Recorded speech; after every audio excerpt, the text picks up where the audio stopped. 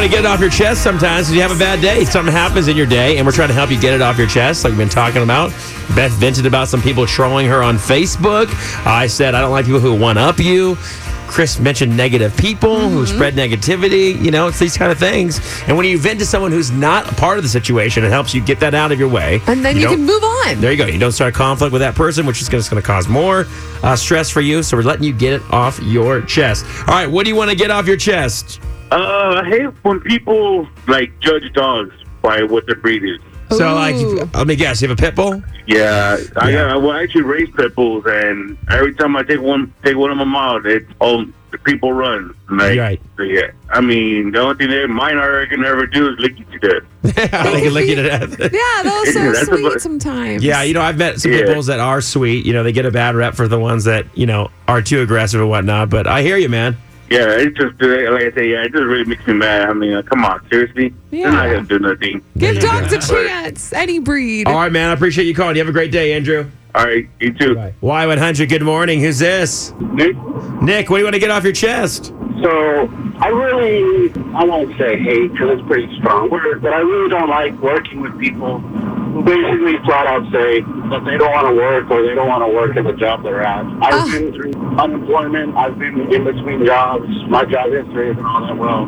So whenever I do get a job, I hold it down and do whatever I can. People that want to say, like, man, I don't even want to be here. I don't even like working here. But man, go somewhere else. Somebody doesn't need this job. Right. Yeah, take pride in what you do and be happy that you're getting a paycheck. Yeah. Yeah, I'm just glad to get that off my chest because I'm actually heading to work. Well, do you feel a little better now? And I'm going to work with the person that says that. All right, go.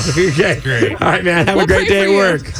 Thanks. Christine, what do you want to get off your chest? Well, I'm a truck driver, and I dislike when people just cut me off, with no signal light. If you give me a signal light, I'm going to give you the room. People forget when you're driving a truck, it takes 2 or 3 times longer for them to slow down than it would a normal car. Yeah. Because they're towing something. And they don't understand that. Yeah. So you're putting your life at risk when you cut trucks off. Christine, you know what I always say? Don't be a stinker. Use your blinker. You know what I'm saying? Exactly. All right. Exactly. Wow. All right. Talk to you later. I've literally never said that in my life. All Just made right. that up, I swear. Y100, good morning. Who's this? Jason. Jason, what do you want to get off your chest? I was at the beach for a week last week, and I hate when people don't pick up their trash. Ooh, You know what? Bugs the crap out of me. Yeah, I'm like that with a lake, too. When I see, beer cans floating and whatnot, it's like, come on. Who are you that you can't pick up after yourself? Your mom doesn't live here?